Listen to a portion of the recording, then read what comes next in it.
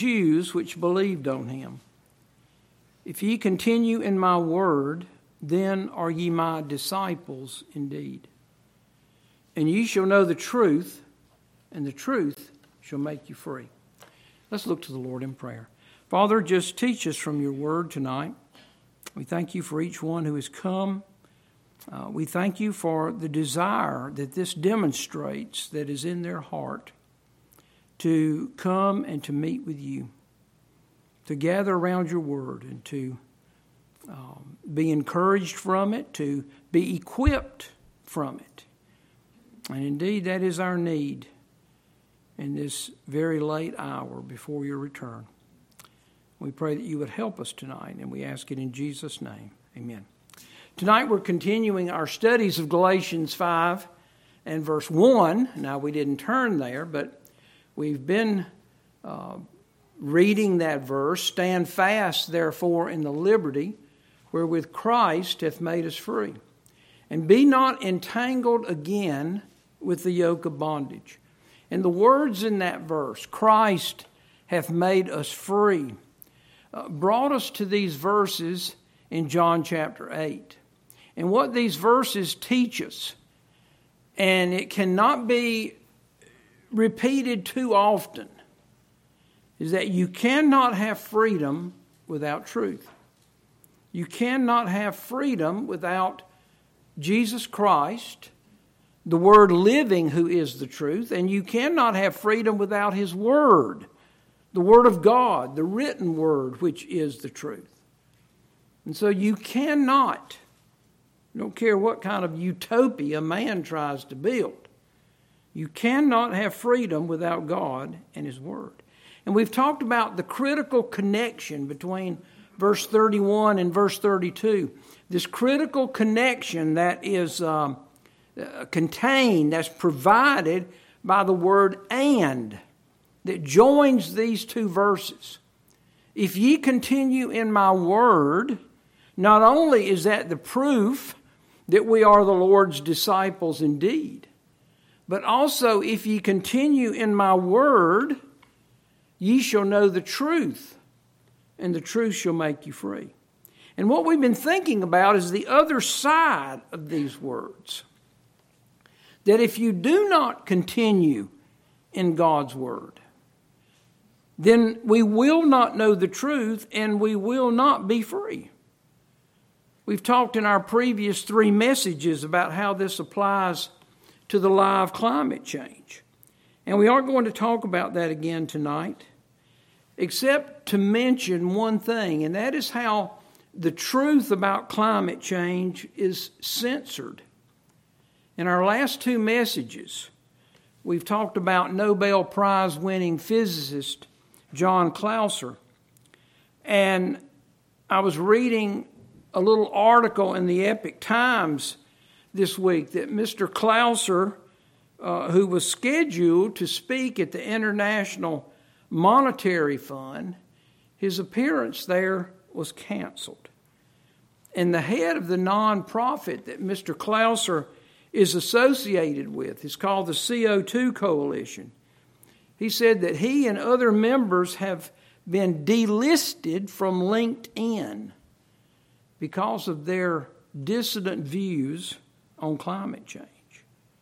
And so the truth is being suppressed because it exposes the agenda of those who are the enemy of freedom.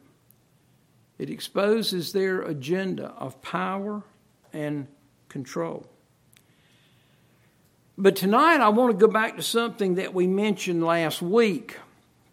And in fact, in thinking about it, we probably should have started with this, but we can't go back now. We said last week that this nation has not continued in the Word of God. And specifically, this nation has not continued in the King James Bible. And the blame for that lies at the feet of the churches of this nation. And it's not the mainline denominations that we're talking about.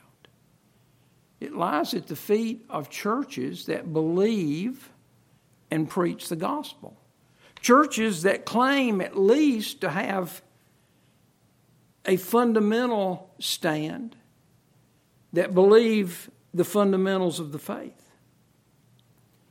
Brother Jed sent me an article this week from Brother David Cloud that illustrates exactly what we're going to be talking about tonight. The article, dated May 17th of this year, is entitled, "Transitioning Churches Away from the King James Bible." The article comes from a podcast interview with Brian Sams at the Church Advance YouTube channel.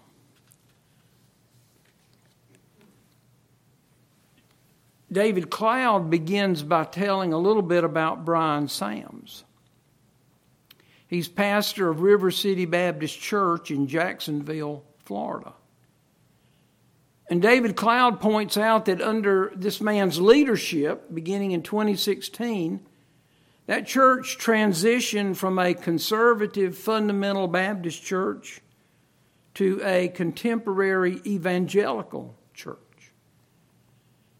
And according to Mr. Sam's own testimony, after he took the pastorate, he came to a conviction that modern versions, such as the New King James, the New American Standard Version, the English Standard Version, are to be preferred above the King James Version.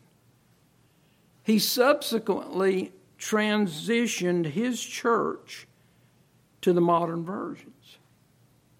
And then in his article, Mr. Cloud says this: now he is teaching other pastors to make the transition. Now I want you to listen to what Pastor Sams says. The reason for me to lead my church in making the transition were twofold. First, I became scripturally convinced about the version issue. Secondly, and this is what was particularly interesting, I thought. Secondly, my children. Honestly, the most important thing to me was my own children. I did not want them growing up in a family where either A, I told them something I didn't believe, or B, forced them to be hypocrites because they could read a new translation but couldn't let anybody else know about it. What am I going to do if I'm in a King James only church and my kids are reading the English Standard Version? What am I going to tell them? You can't tell people at church.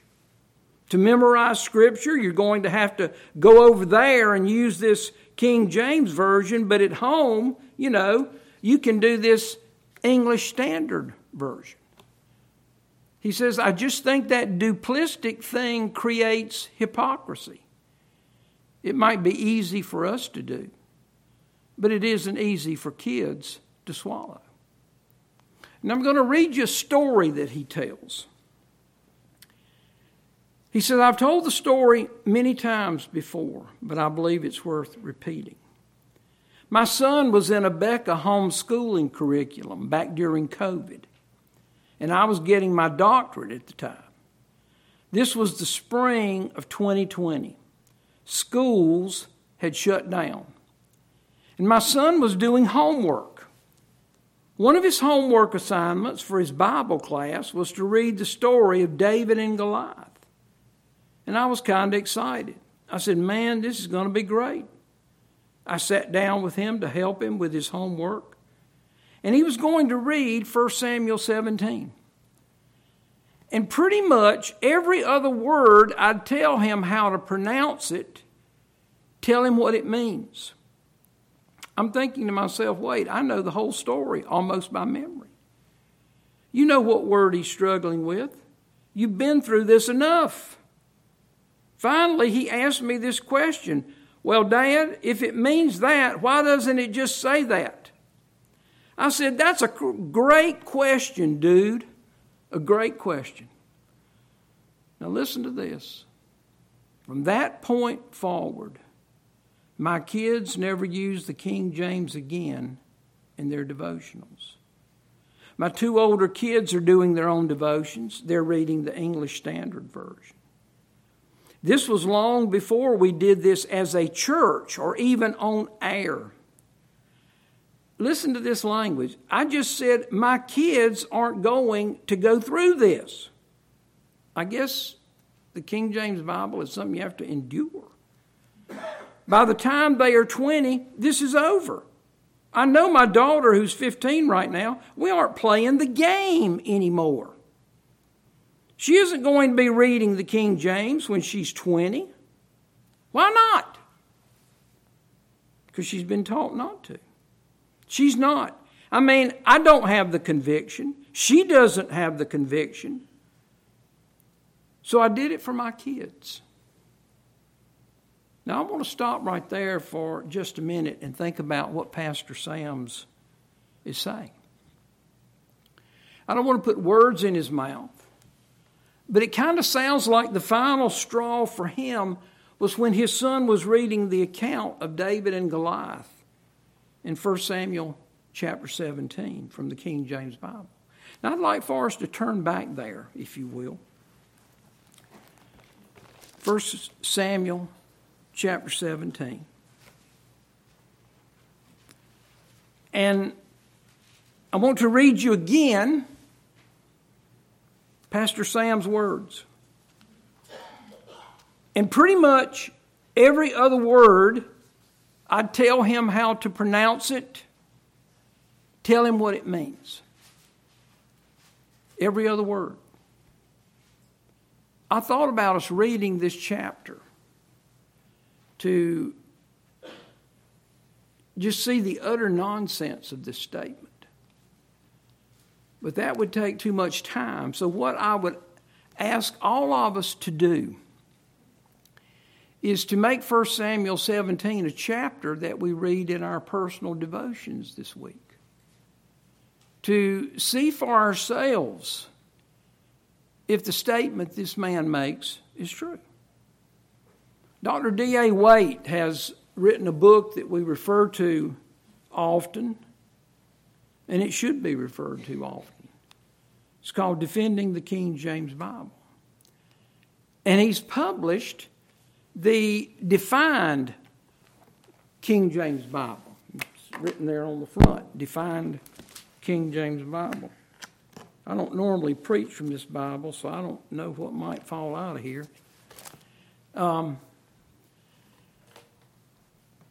And in the Defined King James Bible, Dr. Waite gives, as most Bibles do, the order of the books of the Bible. But he does something else that I think is just very, very important. He gives the average King James Bible readability level for the whole Bible and for each book. The average readability level for the whole King James Bible is 5th grade, 6th month. 5th grade, 6th month. And it's interesting in going through and looking at these different readability levels. It's interesting that the lowest readability level in the Old Testament is the Psalms. 3rd grade, 8th month. I think the Lord has designed it that way so that everyone, even a 9-year-old, can understand Psalms like the 23rd Psalm. The Lord is my shepherd. And so I don't think it's any coincidence then that the lowest readability level in the New Testament are John's writings. John's Gospel is 4th grade, 7th month. Now that's just like the Lord, I think. To make the Psalms the lowest in the Old Testament, where children can read, the Lord is my shepherd.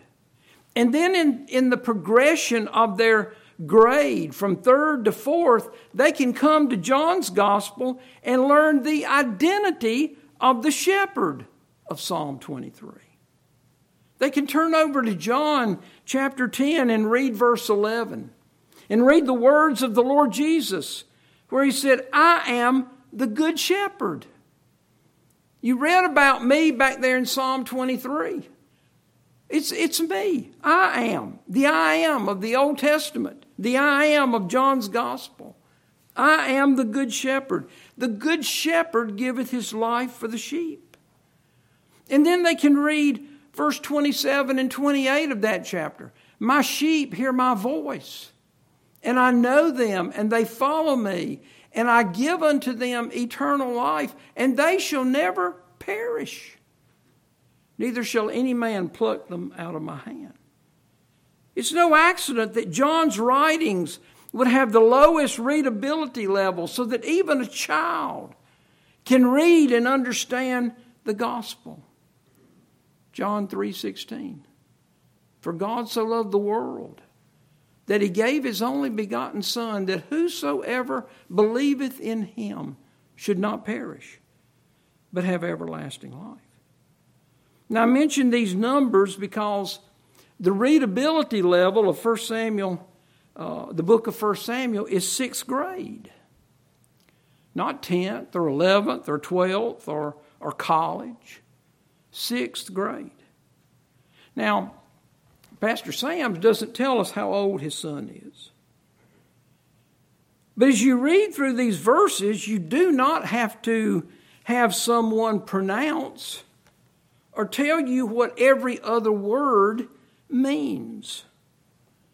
When you read these first 2 verses of this chapter, you come across geographical names. Geographical names that we're not familiar with. But when you read them, it's an opportunity to look at Bible maps. Bible maps of these different time periods. And you can look them up on the map. It's a geography lesson. You see names like Shuko and Azekah and Ephes Dammim and Elah. But here's what's interesting. If you read these verses in the NIV or the ESV, the ESV seems to be Pastor Sam's preferred version, you'll find the exact same words. You'll find the exact same geographical locations. So what words did he have to explain to his son?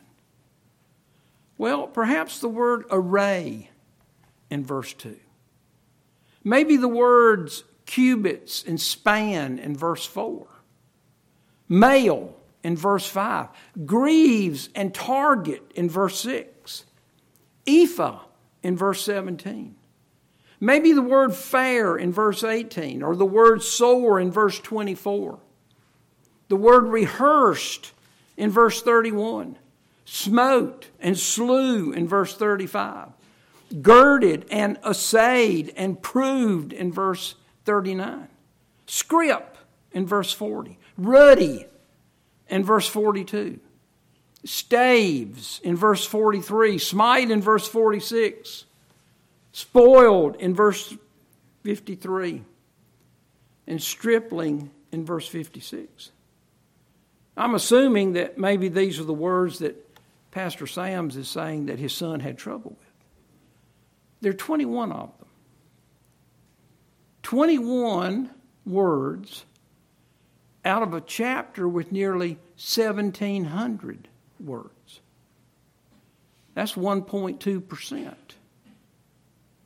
The other 98.2%, his son apparently had no trouble pronouncing. So clearly, it is not every other word that gave this young man a problem. But you see, this is one of the arguments that those who attack the King James Bible like to use. These old words that nobody uses anymore. In his book, Defending the King James Bible, by the way, if you don't have it, I want to put in a couple of plugs for the Christian bookstore tonight. If you don't have that book, you ought to go to the Christian bookstore and get it. They will appreciate your business. But in his book, he mentions a list that is published by the Trinitarian Bible Society in London. And it lists 618 unfamiliar words in the King James Bible. And it gives a definition of them. Think about it for just a minute. 618 words out of 791,328 in the King James Bible. That is 0.08%. So that means that 99.92% of the words in the King James Bible are familiar words. And remember, the overall readability of those 791,328 words is 5th grade, 6th month. It's all the education that you need. All Pastor Sam's needed to do is buy his son a Strong's Concordance. And teach him. Teach him how to use that amazing study tool. I think about my daddy often. He had a great impact on my life. But of all the things my daddy did for me, one of the greatest things he did was to give me a Strong's Concordance and teach me how to use it. But now, if Mr. Sams didn't want to do that, maybe his son isn't quite old enough for that, what he could do is buy his son the Defined King James Bible. By the way, you get it at the Christian bookstore. In this Bible, Dr. Waite defines every one of the words that we mentioned earlier. The word array means military order or battle formation. A cubit is 1.5 feet. A span is about 9 inches. So you learn that Goliath was 9 feet, 4 inches tall. The word mail is flexible body armor composed of small overlapping metal rings, loops of chain or scales. Greaves is leg armor that covers from ankle to knee. Target is a small shield, especially a round one. It's a buckler. Array.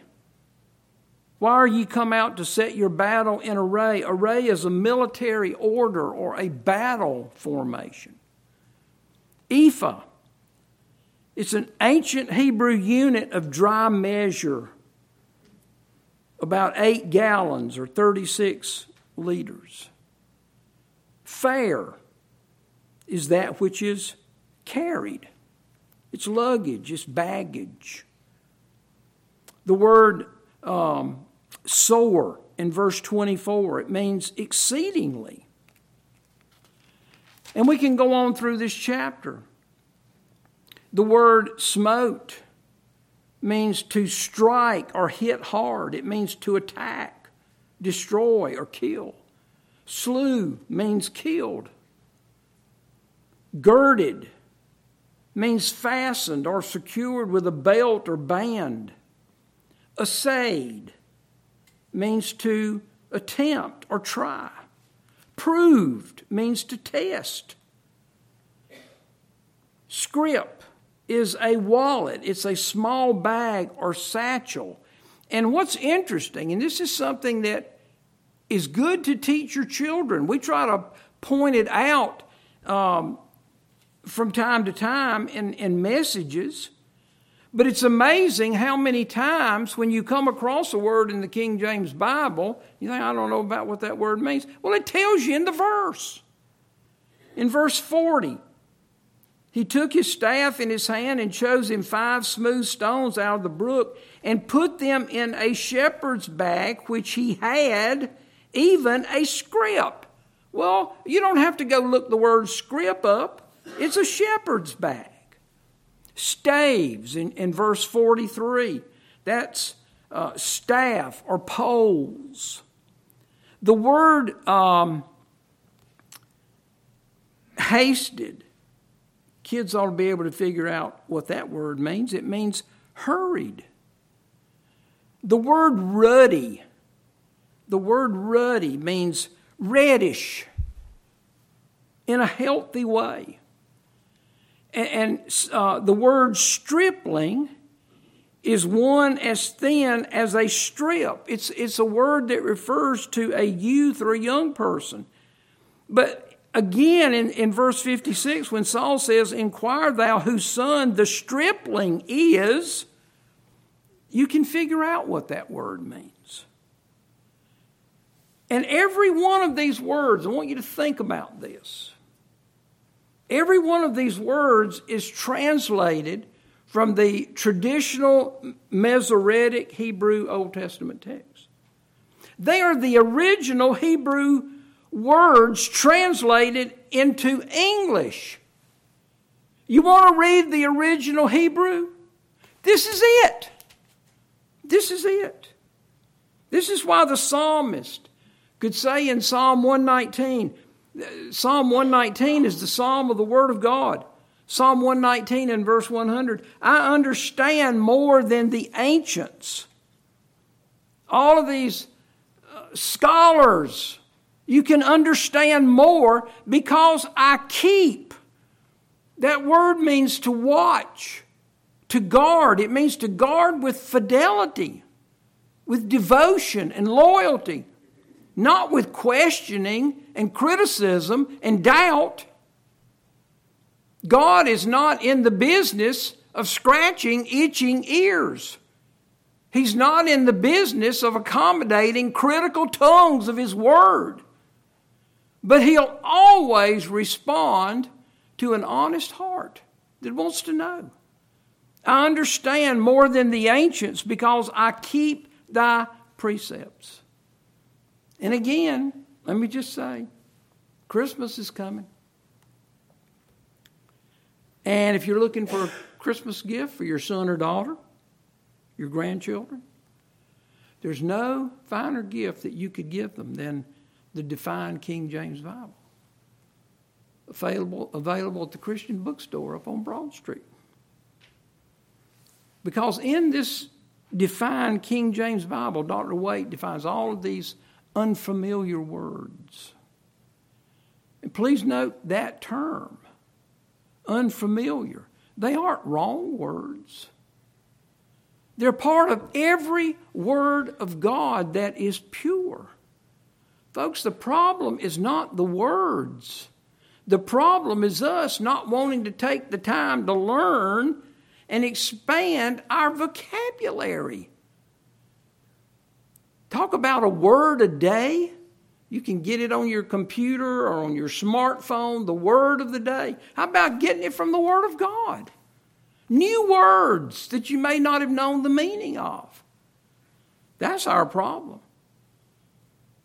And so for 21 words in this chapter, for 618 words out of 791,328 in the King James Bible. And again, these words that we're talking about are not added or changed. They've been faithfully translated out of the Hebrew Masoretic text and the Textus Receptus. The King James translators faithfully followed the command of the Word of God. In Deuteronomy chapter 4 and verse 2, it's just one example. "Ye shall not add unto the word which I command you, neither shall ye diminish aught from it." And the reason that God says that is in the rest of that verse.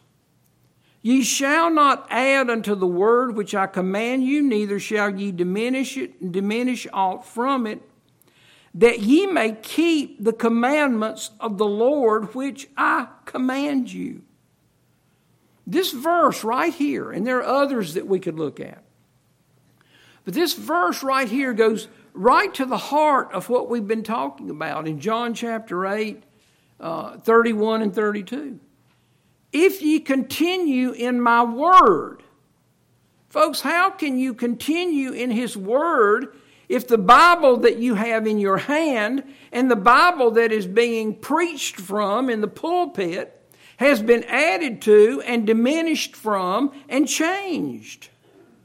As we've mentioned from Dr. Waite's book, the difference between the Westcott and Hort Greek text that underlies all of these modern versions and the Textus Receptus Greek text from which the King James Bible is translated, the difference amounts to 10,000 words.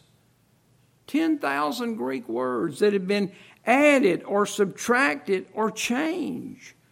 So how can you continue in his word from any of these new modern versions? You can't. You can't. By the way, that's Satan's purpose, isn't it? And yet this man, for 21 words in this chapter, and 618 words out of all of the words in the King James Bible, has taught his children to reject the King James Bible. He's taught his church to reject the King James Bible. And he's going around the country teaching as many churches as he can, as many churches as will have him. He's going around teaching them how to transition away from the Word of God, the King James Bible. Can you imagine standing before the Lord one day and that having been your ministry? And this is in what we know as Bible preaching, Bible believing churches. Mostly, I would say, independent Baptist churches. Why? Why those? Kent used to say that independent Baptists are doing the greatest volume of work for the Lord of anybody else in this country. And those are the churches that are being attacked. This man, this is the churches he's going to.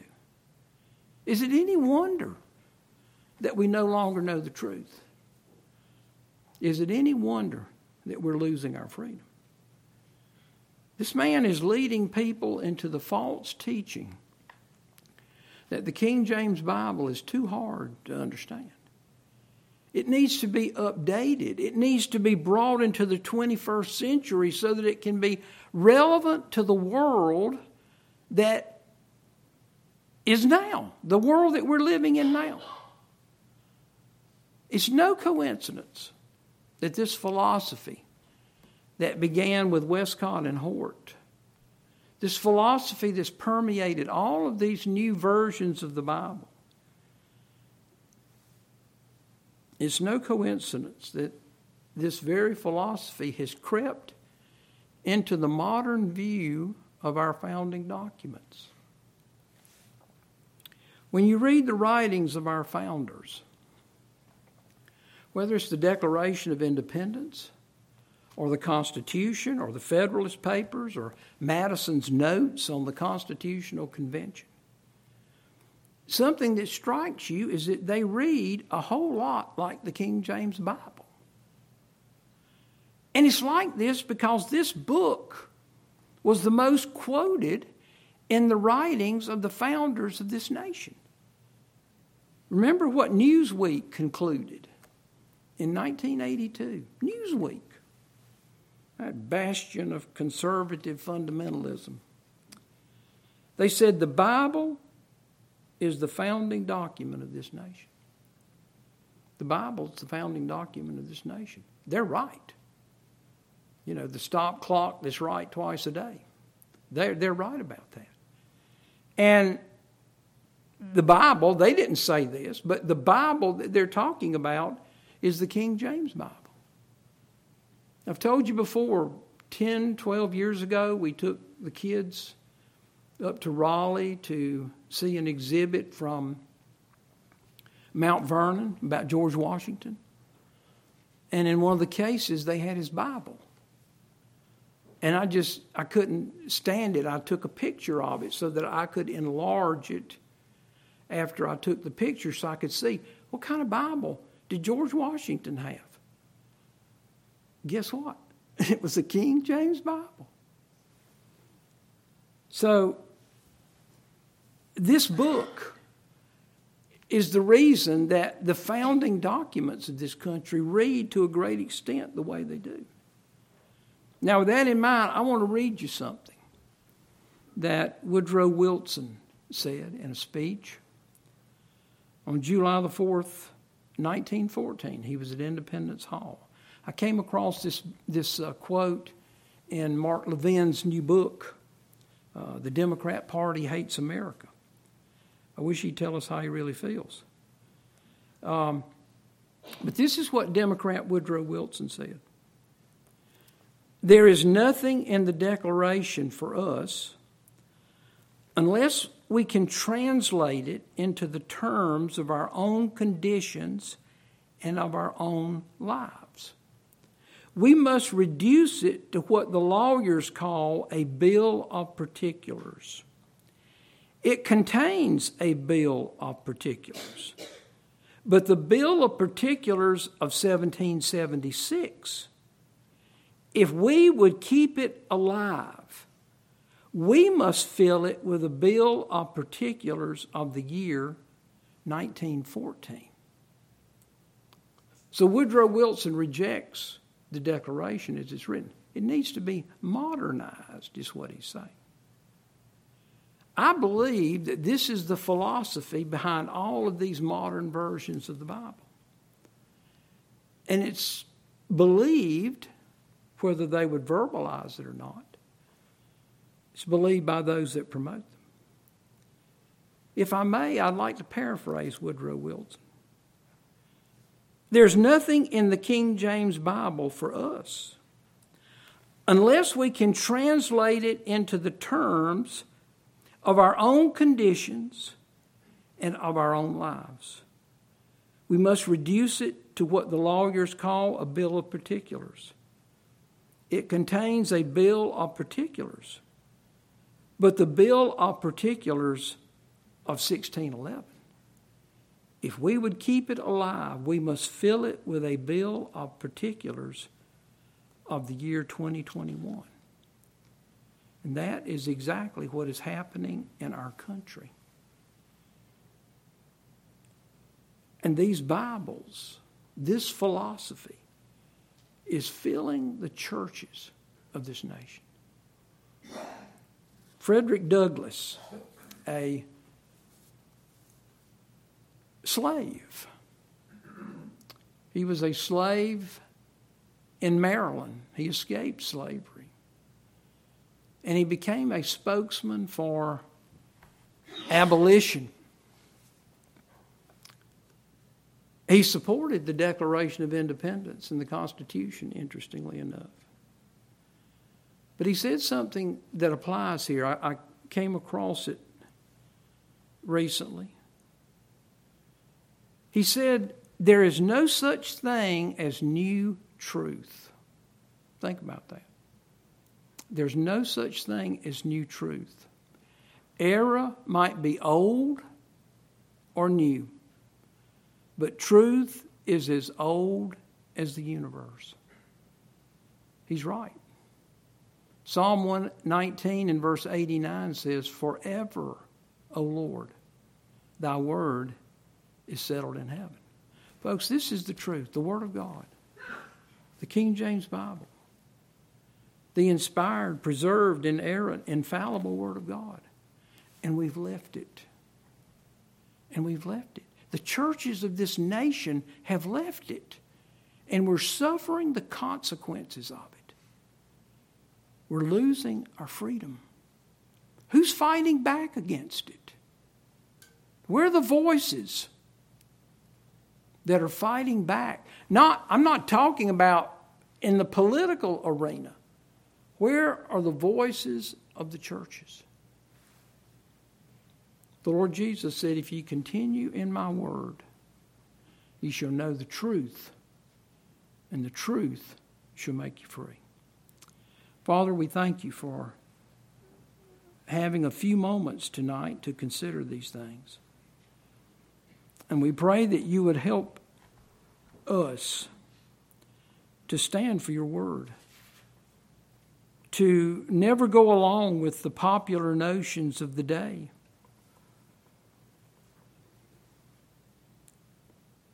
If you don't come, there'll be new leadership in this church one day. And we pray, Father, that it would be the same leadership that believes the same book that has been preached and stood for in this church since its founding. We pray that we would never change. We pray that we would never turn to the right hand or to the left. We pray these things in Jesus' name. Amen.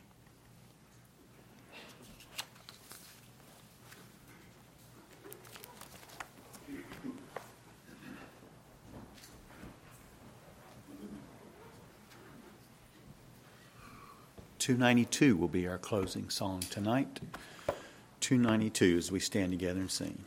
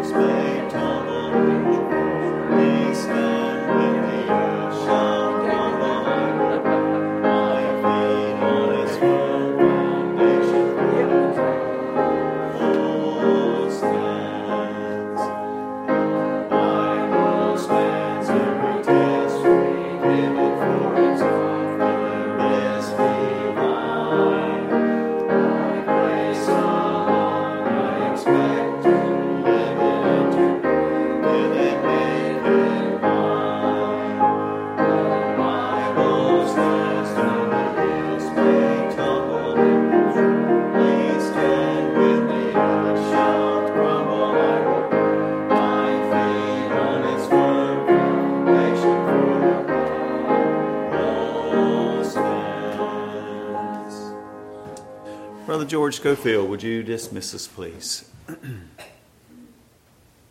Father, we are very grateful and thankful for the opportunity to be able to come tonight and hear your word.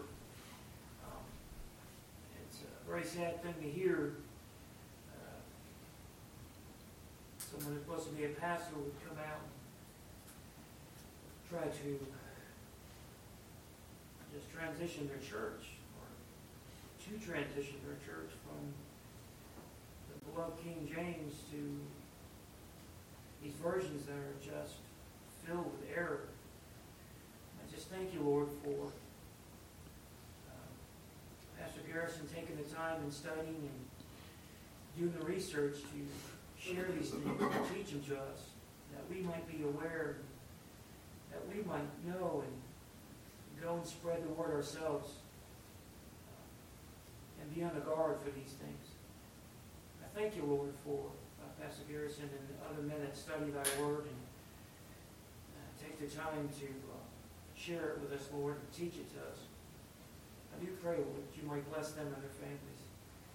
Lord, I do pray, Lord, that you bless the needs of those and the main prayer requests in this church, and just pray that you might meet those needs according to thy will. Just pray now that you might help us to go from this place, change more since we've been here than when we first came. And I just pray and ask it in Jesus' name. Amen. I never have been able to figure out why West Cotton Board, why people